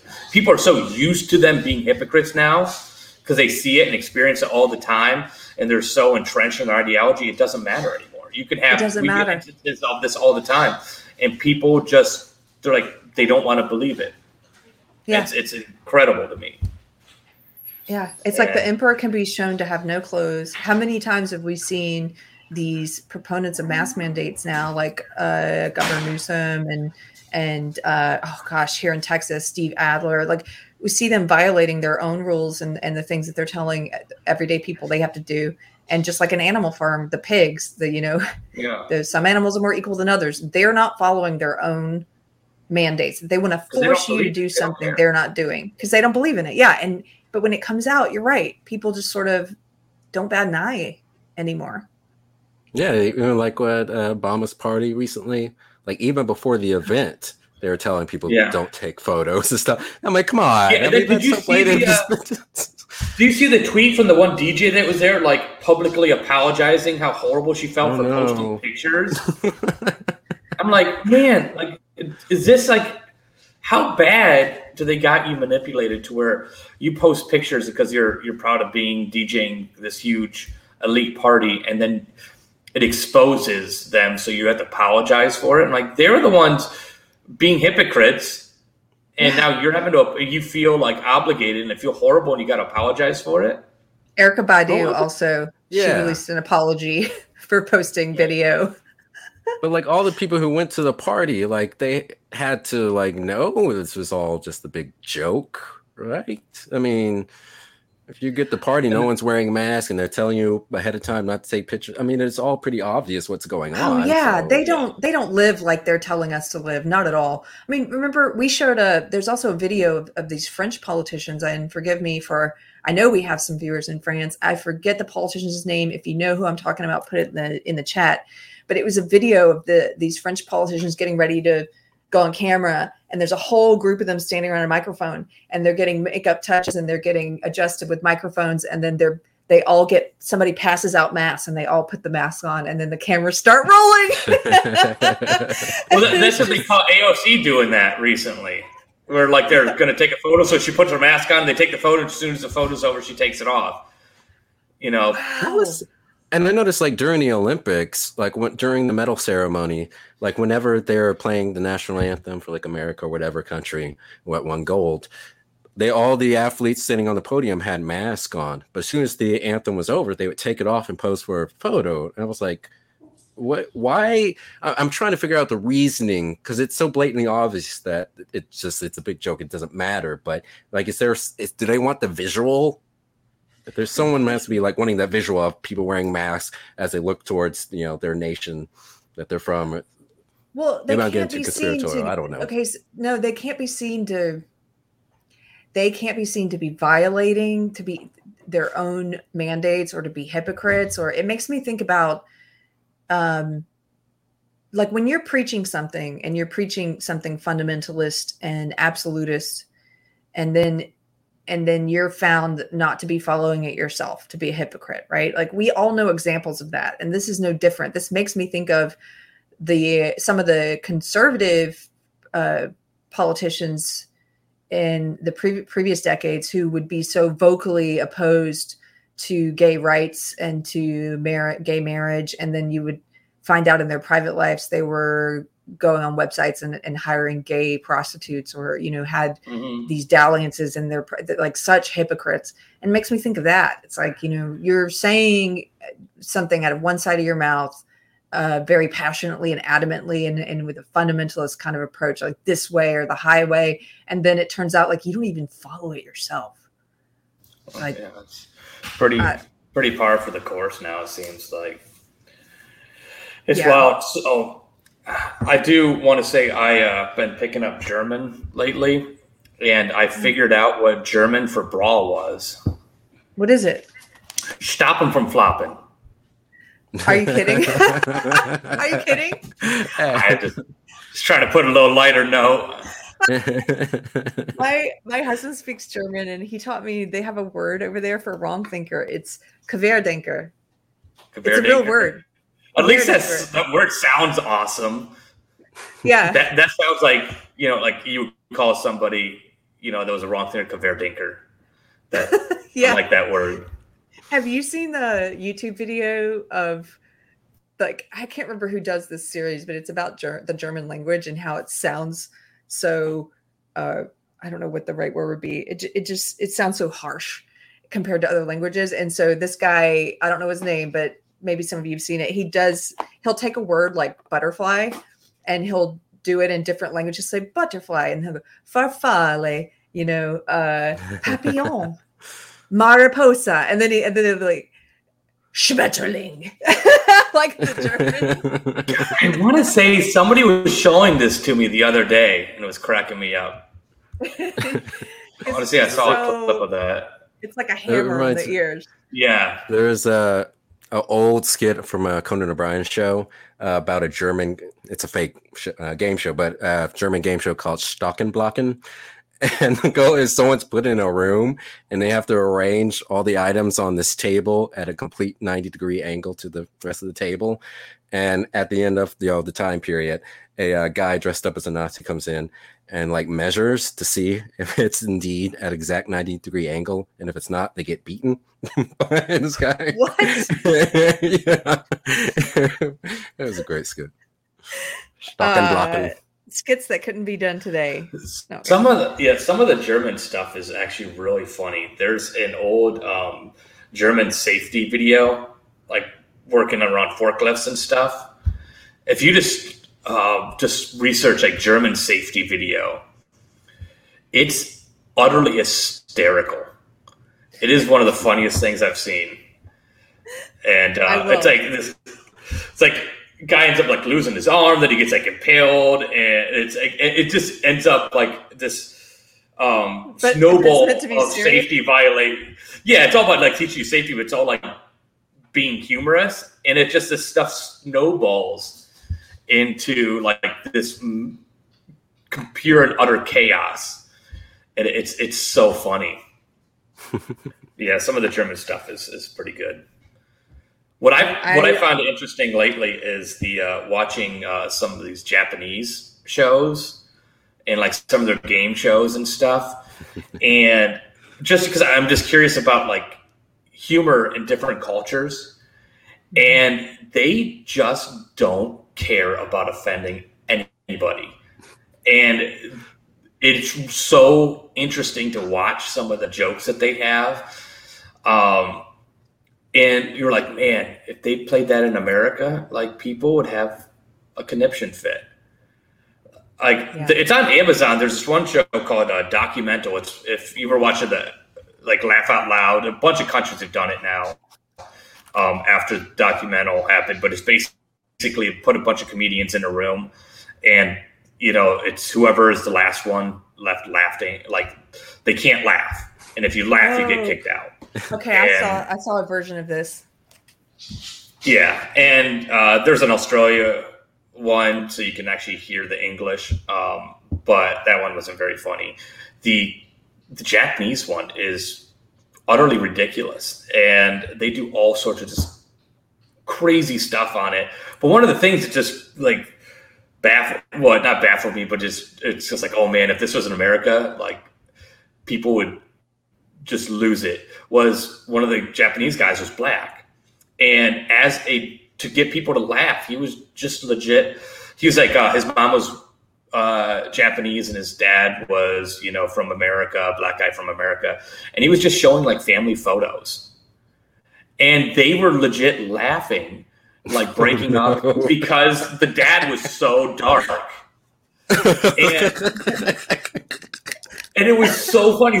He knew that it was getting them to, it was like totally different cultural divide there, that like they didn't, it wasn't offensive or anything. It was just, he's different, and there's no animosity there. But it was so funny because like he knew, it's like, I'm just going to show him pictures of my family and I know I'm going to break them. And it did. Like he got people, to lose because he just showed them pictures of his dad. It makes me think of when I was in Tanzania, people would laugh about American stuff that just because it's different and it's funny. And one of my homestay families, my Baba, he really wanted to show me pictures of a previous student they had, American student that they had stay with him. And he pulled out this picture that she had sent him of her dog wearing a dog outfit. Like, Americans, we put our dogs in clothes. I put my dog in clothes. And he just looking at that picture, he would just break into laughter. Like, this is so hilarious. Who puts their dogs in clothes like Americans? Yeah. It was he was just laughing like, what's wrong with you guys? And then there were also times where they would just laugh about, just things that are like difference. Like you said, we're not allowed. Yeah. I don't think we're part of PC cultures. We're not allowed to laugh anymore at differences, but they would laugh at, the Swahili word for white people, for white persons, mzungu, for white people, wazungu. And there were some villages that I walked through where they're like little kids had never seen a white person, had never seen a mzungu, and would start crying. and then all the adults would laugh because it was so funny and you look so weird to them. You know what I mean? Like, it was like, and that's okay. Yeah, they don't, there's nothing malicious or wrong. It's just, they've never experienced it. They find it funny. I get a kick out of when they try to imitate like Americans, like different cultures trying to imitate Americans. It's really funny to me because they have certain stereotypes that you're like, you don't think would be a stereotype. But to them it is like an American stereotype, and it's really funny. Yeah. I don't know. I think, somebody in the chat says crying because they're scared. Yeah. Actually, one kid cried when they saw me because it was like, because imagine if you'd never seen a white person before, it could be maybe, like, what is wrong with that person? Why do they look that way? There was something else funny, cultural differences that my Baba said to me. He said one night they had this ceremony and he was drinking some Pombe. He was a little drunk. And he said, you would never be accepted in Tanzanian society. And I was like, what? Why? And he goes, because you don't have wawowo. And wawowo is a slang word, a slang Swahili word that means big ass. And I was like, what? Like, that's funny. Anyway, look up some flights too. It's racist. Where's this guy take notes? It's the capital city, Sir Mix-a-Lot town. Yeah. Okay, I'm going to read a couple more super chats, and then you guys, we can wrap this up. It's pretty casual Friday. We got some laughs in. Let's see. Intergalactic Butthole Explorer says, Carrie, you don't understand. All we need to do is make some TikTok dance videos and all of these problems will go away. This is true. This is true. It was funny because, like, I remember last year when the COVID stuff started and you had, like, people going, oh, we need to celebrate the frontline workers and treating like soldiers. And then you had all these TikTok videos coming out of, like, nurses doing, like, choreographed dances and stuff. And I was thinking, like, if TikTok existed in World War II, would you see like American soldiers doing choreographed dances on the beaches of Normandy? Like, no, you wouldn't. Like, you're telling me this is such a serious thing. It's like a war we're fighting, but then they're doing these goofy dances. I'm like, wow, you guys have a lot of free time. Yeah. That really bugged me seeing all these videos. Yeah. I agree. But now all those heroes are getting fired for not wanting to get vaccinated. Oh, I saw that. again, my local news station, KVUE, posted a story about a nurse here in Texas who got fired because she doesn't want to take the vaccine. Her choice, should be her choice, was fired. And the comments were full of Austinites, these sort of culty Austinites, just celebrating with glee the fact that she lost her income and lost her job. Well, I do think I forget, it was one of the hospitals in Houston that fired a bunch of people, but I think I read they were having a shortage of nurses. Shocking after firing a bunch. Was his audio coming in? Oh, okay. It wasn't just me. Yeah, there's a buzz coming from your audio. Oh. Check your wire. Yeah, check your wire.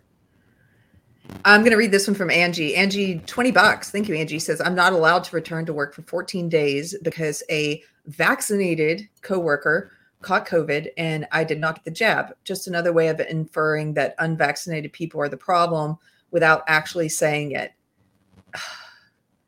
There are so many stories like this. This is why we're doing our Roundtable Monday, because you're never going to see a local news station do this kind of let's talk about the human interests of people who are being affected because they are choosing not to get the vax. And there's a lot of people who have medical reasons why. So we're going to talk to some of those people whose doctors have told them not to get it. And now they face losing their job. Why bother for 10, whatever that is. I always forget if it's euro. Is that euros?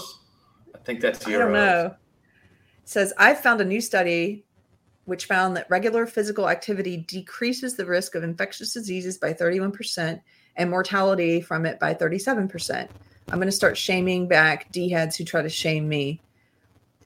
Yeah, that's something I agree. We haven't seen any, as much as they talk about this is about health and public health, there hasn't been really any emphasis on people trying to get more fit, taking positive steps to eat healthy, to exercise. I just don't see a lot of discussion about that. And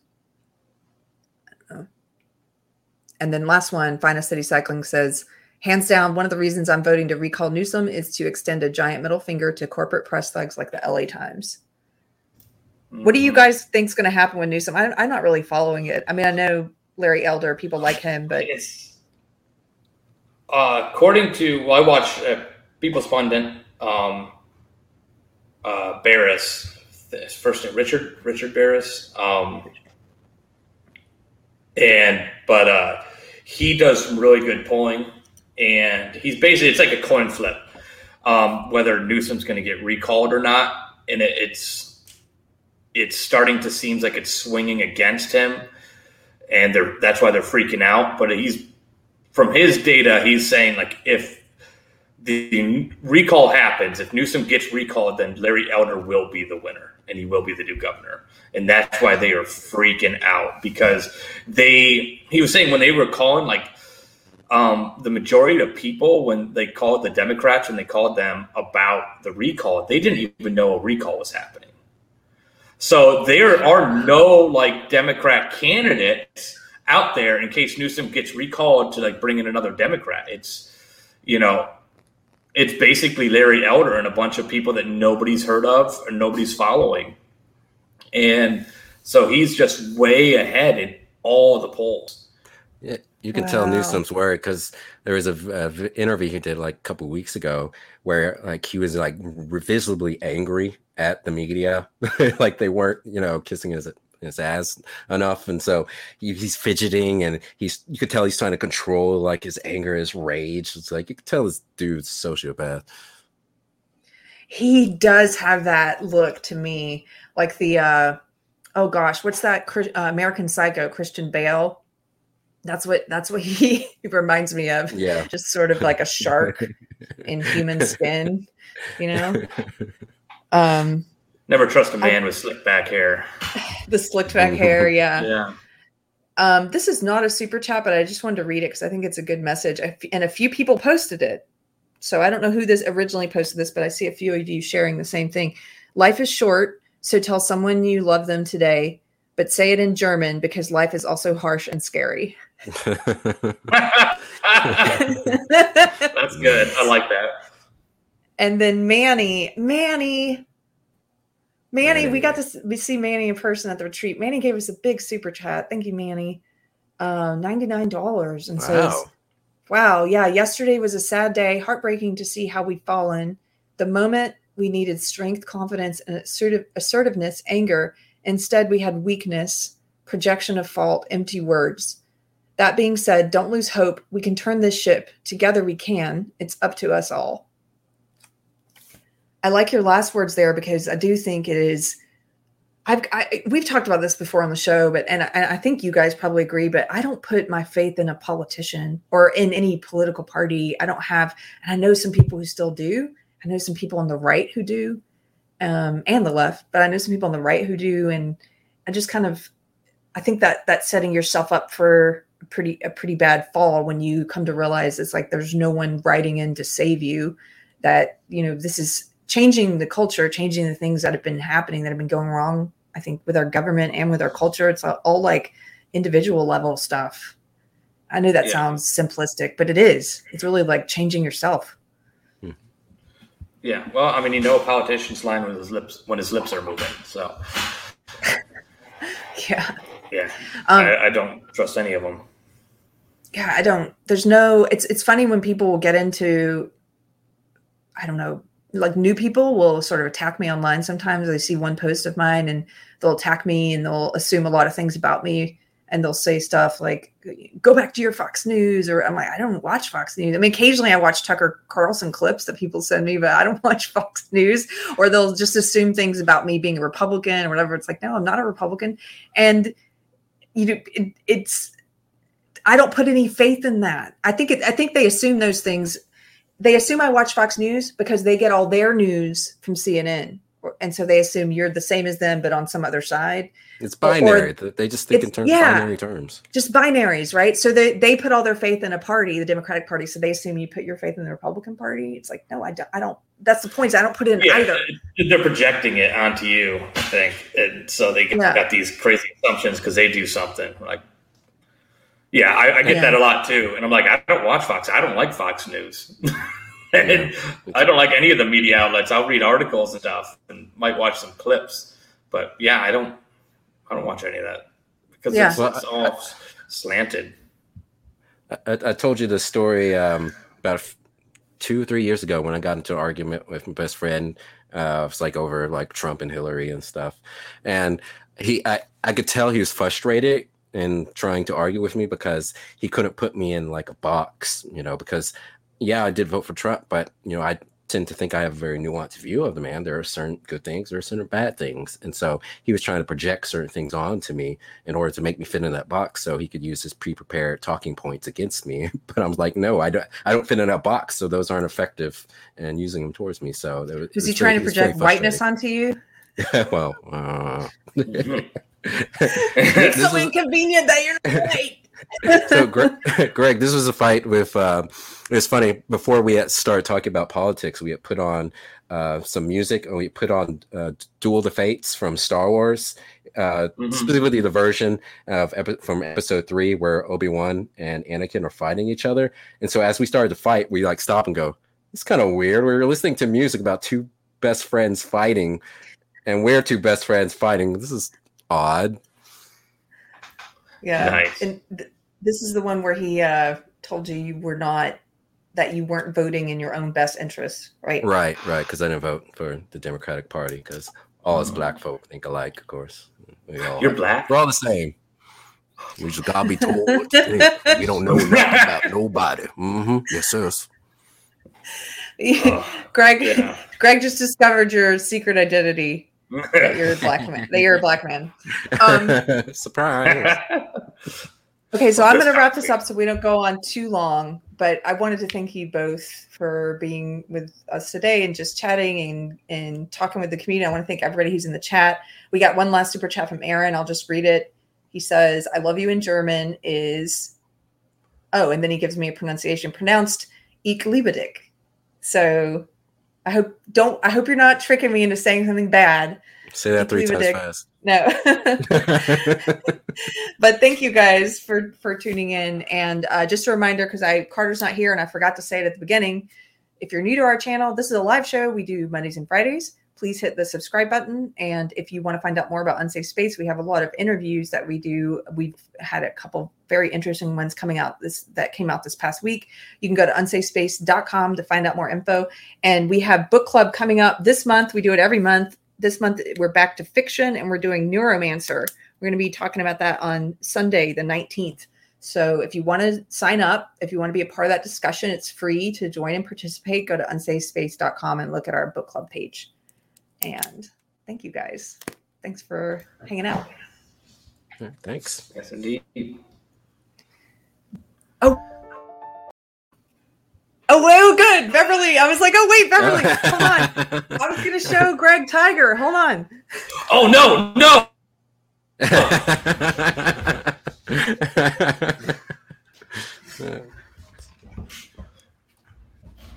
Wait, I should be gone when she gets back.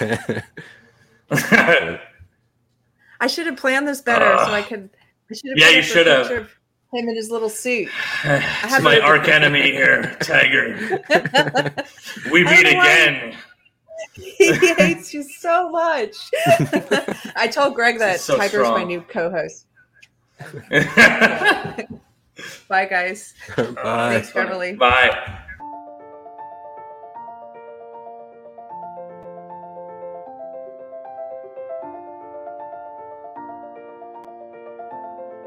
Thanks for watching. If you're new to the channel, we have a deep content library that includes interviews with everyone from Mike Cernovich to Megan Murphy, so go check it out. If you'd like to see more, please consider supporting the show by visiting unsafespace.com/donate. You can find us on all the major social media platforms. Well, mostly.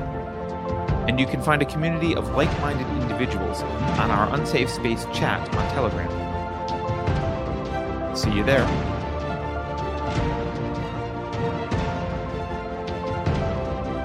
Warning.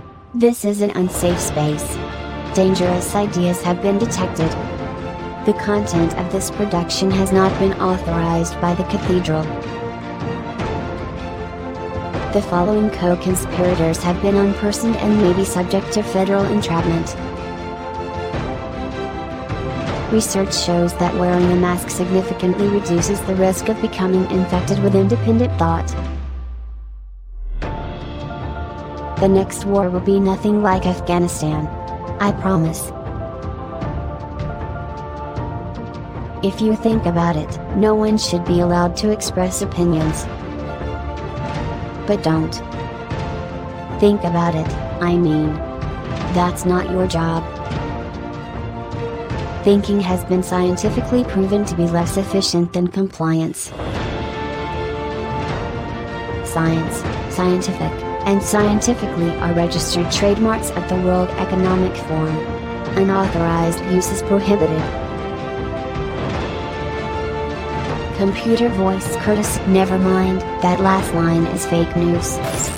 Please disregard it and return to your safe space immediately. There will be cake.